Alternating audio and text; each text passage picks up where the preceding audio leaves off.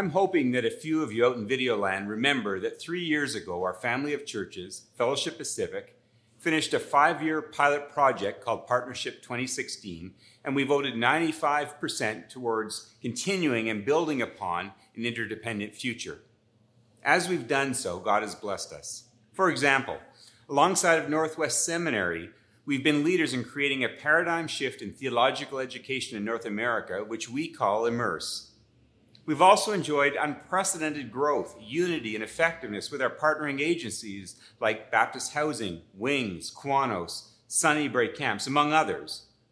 We've held events like governance training, mentor training, consultations, team building, crucial conversations, Berkman assessments, and even EQ workshops with our boards, our church staffs, and students. As we've joined together with churches to create vision, initiate intentional discipleships, and begin new churches, we've been blessed. Most importantly, we've seen churches growing as people's lives are transformed with the good news of Jesus. Altogether, I think we should be pleased at the early results of our partnership. So I'm here today to remind you that it's a good start.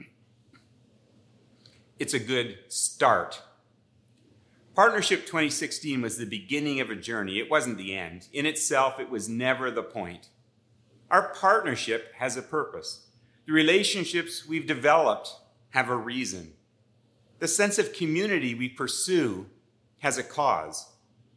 Now, obviously, there's inherent worth in partnership and in relationships, and in and of themselves, they're very high value outcomes. But they are not the ultimate point. And the Bible makes this abundantly clear.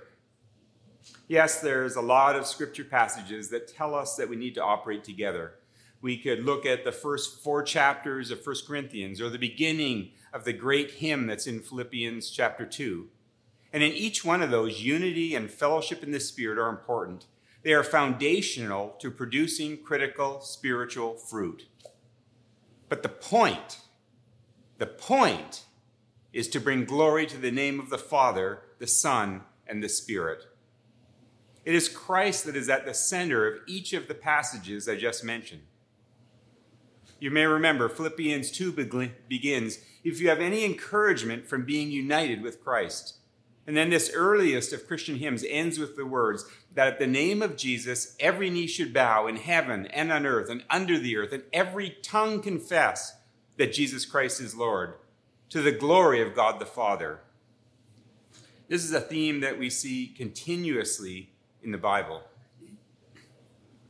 Today, I'd like us to consider just a small part of the high priestly prayer of Christ in John 17. It's a prayer that occurs just before Jesus' arrest, his trial, and his crucifixion. The idea of partnership for the purpose of glorifying God reverberates throughout this important prayer. Jesus begins in the prayer by praying for himself to be glorified. He ends the prayer asking all believers to be given the opportunity to see the glory that he's been given. And in the middle of his prayer, Jesus focuses on his actual disciples, the 12, in verses 9 to 12, and he centers on that same concept of glory. These are his words. He says, I pray for them. I'm not praying for the world, but for those you have given me, for they are yours. All I have is yours, and all you have is mine, and glory comes to me through them. In verse 11, he goes on to say this, Holy Father, protect them by the power of your name, the name that you gave me, so that they are one as we are one. Did you catch that middle sentence? He said, glory comes to me through them. I'm always startled by this idea that Jesus Christ receives glory because of us. At first glance, that seems dubious. So take a look around you in the church today. I get that I'm talking to you via digital video, and I don't know who you're sitting beside or near, but I remain doubtful. I don't even need to know them to be doubtful. When I look around at our Fellowship Pacific staff, it's downright unlikely. For example, look at this picture of Todd Chapman. He's one of our staff. We're in a meeting in California, and he's trying to imitate his hero, Aquaman. Truthfully, Todd's a pretty great disciple, but really, I am not seeing much ascribed glory here. I see a man draped in seaweed. No glory. No glory. Look at it. You'll see the same. Or look at this picture of another of our highly qualified staff, Lara. She's getting distraught while she's in a race to see who could eat a banana and drink a 7-Up the fastest. She tells me that creates stomach issues for her. That didn't stop another of your employees, one of the fellowship staff, from being competitive enough to do it twice. Twice. These are highly qualified, driven, passionate, sacrificial leaders. But honestly, Christ receives glory because of us? Really? This is maybe one of those times when it's beneficial to remember that the first disciples weren't really the cream of the crop either. Think about this. Levi, he was a disreputable Revenue Canada agent who probably took bribes. These same disciples Jesus is praying about saw a man casting out demons in the name of Jesus, and they told him to stop. When children came to Jesus, they tried to keep them away. At the Last Supper, in which Jesus is describing his broken body, his poured out blood, which seems pretty intense a conversation, a whole group of them break into a fight about who's the most important. Peter, the rock on whom the church is built, he's a reactionary who cuts off people's ears. Judas, obviously a thief, a betrayer. Jesus says to them, stay awake and pray because the hour of the passion has come, and they all go to sleep. They promise to stick by Jesus through everything, and they run away at the moment of greatest trial. But Jesus' words in the high priestly prayer of John 17 are still these words. Glory has come to me through them.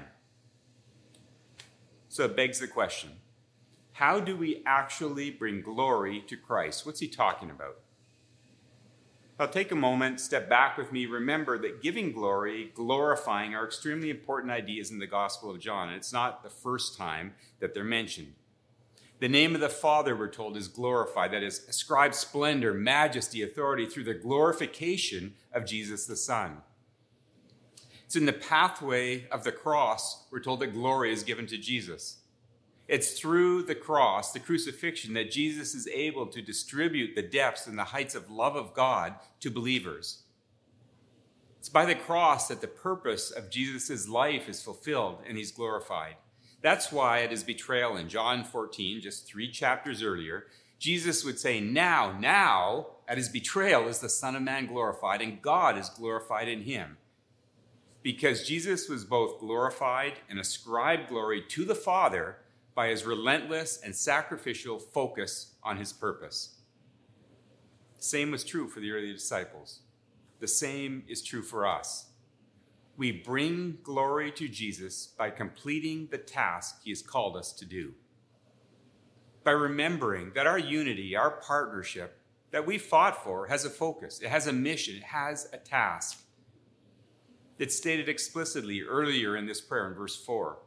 Jesus says he brought glory to the Father by completing the work that God has given him to do. Jesus will continue in this prayer saying that we, you, myself, every one of our churches is called to the same mission. In verses 17 and 18, he says, sanctify them by the truth. Your word is truth. As you have sent me into the world, I have sent them into the world. As you sent me, I send them. Worth thinking about.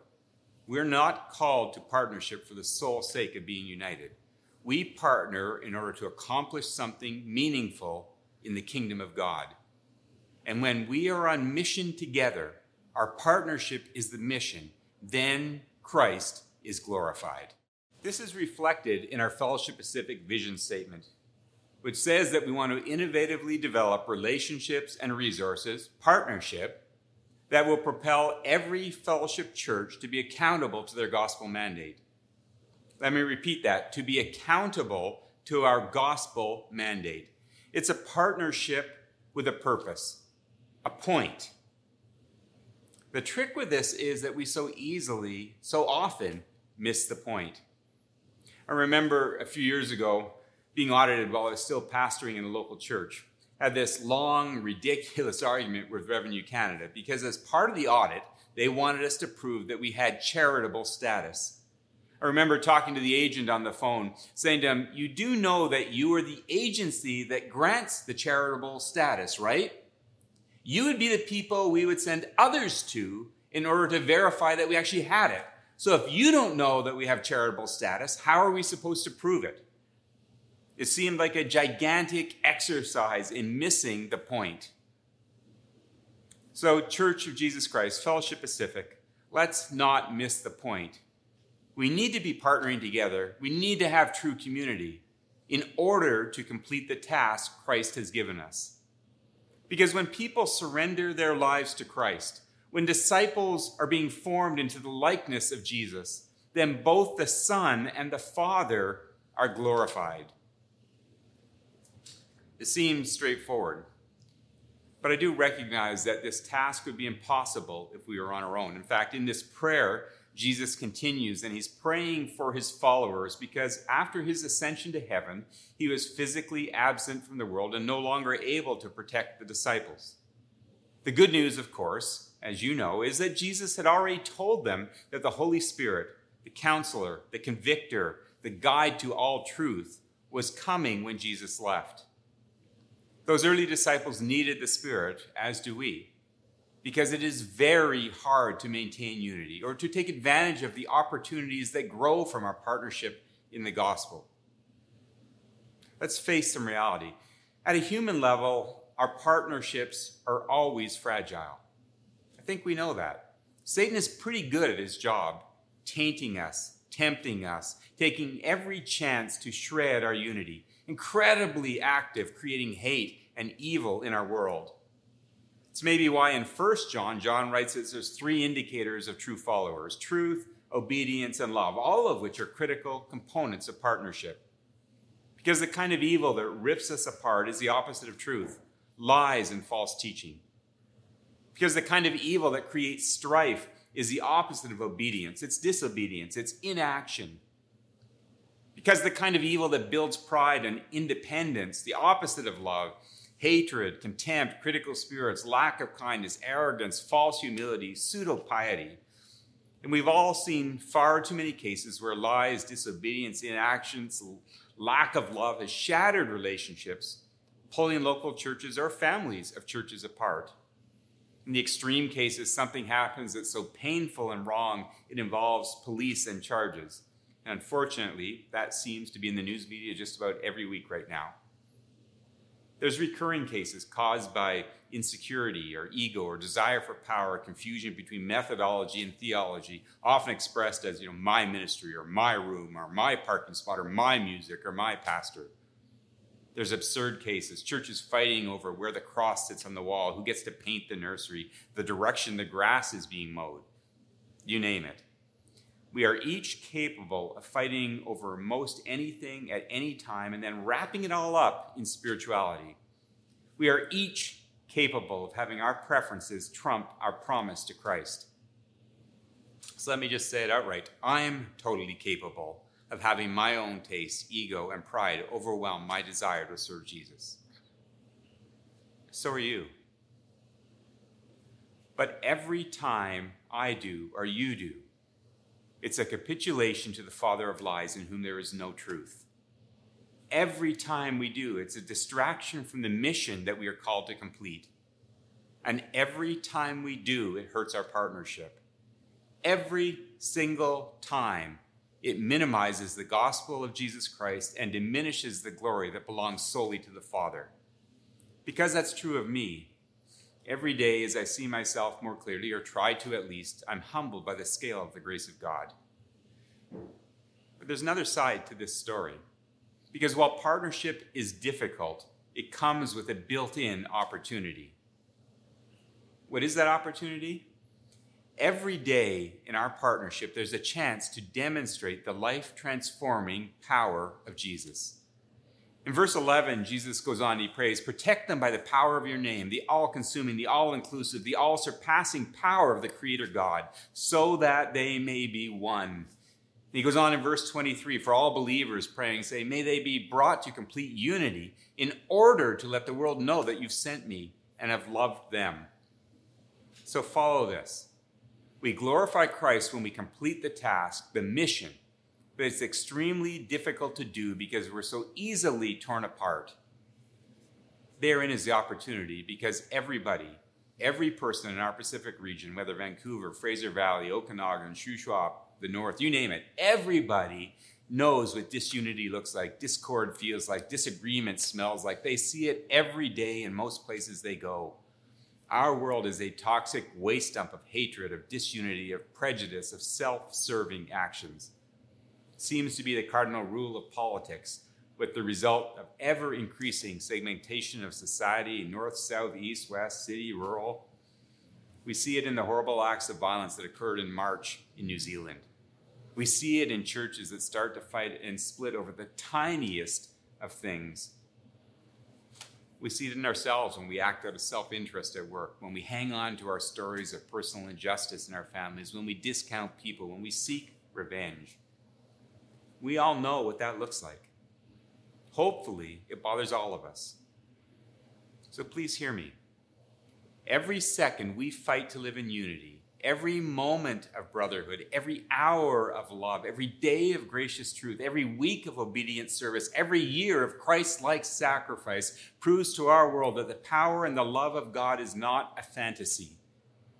When we choose to live and to act in unity is so glaringly contrary to the world around us that it's indisputable proof that the cross, the death, the resurrection of Christ has transforming power in the lives of people. There is power, more than enough power, to radically change the eternal direction of lost people. There is power enough to restore love to an abused woman. There is power enough to rebuild marriages. There is power enough to reconcile parents and children. There is power enough to draw the diverse world cultures around us into one eternal, godly family. When we are united in Christ, with fellowship in the Spirit, being in the world but not living by the values and the lives of the world, instead, choosing to live out the love and the mission given to us from Christ in partnership, it usually means we're sacrificing to complete the task. And the result is that Jesus is glorified. And that is the purpose of unity. So we need to fight for it. We need to settle for nothing less. I think we know this. I get that it's the epitome of preaching to the choir. But we sometimes need a reminder to live this out personally, even when we don't feel like it. We've come a long way as a family of churches, but too often we still act in isolation more than we act together. We are inherently independent people. Too often, our personal likes and dislikes seem more important than the unity we need to demonstrate. We know that our partnerships are fragile. We know, I think, that it's a spiritual battle for us to maintain it. Truthfully, it's hard enough for us to maintain it within our own staff at the Fellowship Ministry Center, even though we know how important this is. It's a fight to keep the right focus with all of our churches and partnering agencies to operate together. It isn't easy for any of us to do this. I'm not suggesting it's natural, I'm not suggesting it's simple. However, if we're going to be obedient to Christ, being living examples of the outcome of his high priestly prayer, taking advantage of the inherent opportunity to see Christ glorified, we must continue to make active choices to partner together and not become passive, not accept anything less. I remind you that Fellowship Pacific is you. We always operate through the local church. We, in fact, work for you. Together, we set a target of 2,500 new leaders. We're about 1,000 towards that. Together, we're trying to plant and add 30 new churches. We've got about 8 added so far. Together, we are ensuring discipleship plans are implemented in every church, 34% of the way towards that. Together, we're looking for people to come to Christ in every church, every year, no exceptions. As a staff, we want to be publicly accountable to you for our part in achieving these targets. But your church is also a part, and you as an individual have a role to play as we act together, leveraging our collective strength. Not for the credibility of Fellowship Pacific, or for the reputation of our leaders, our board, or even your pastor. We do this because we are accountable to our gospel mandate, remembering always that our unity, our partnership, is not really the point. It has always been, and it must be, always about the glory of our Lord and Savior, Jesus Christ. So please, continue to join together for his glory. And thank you for this time.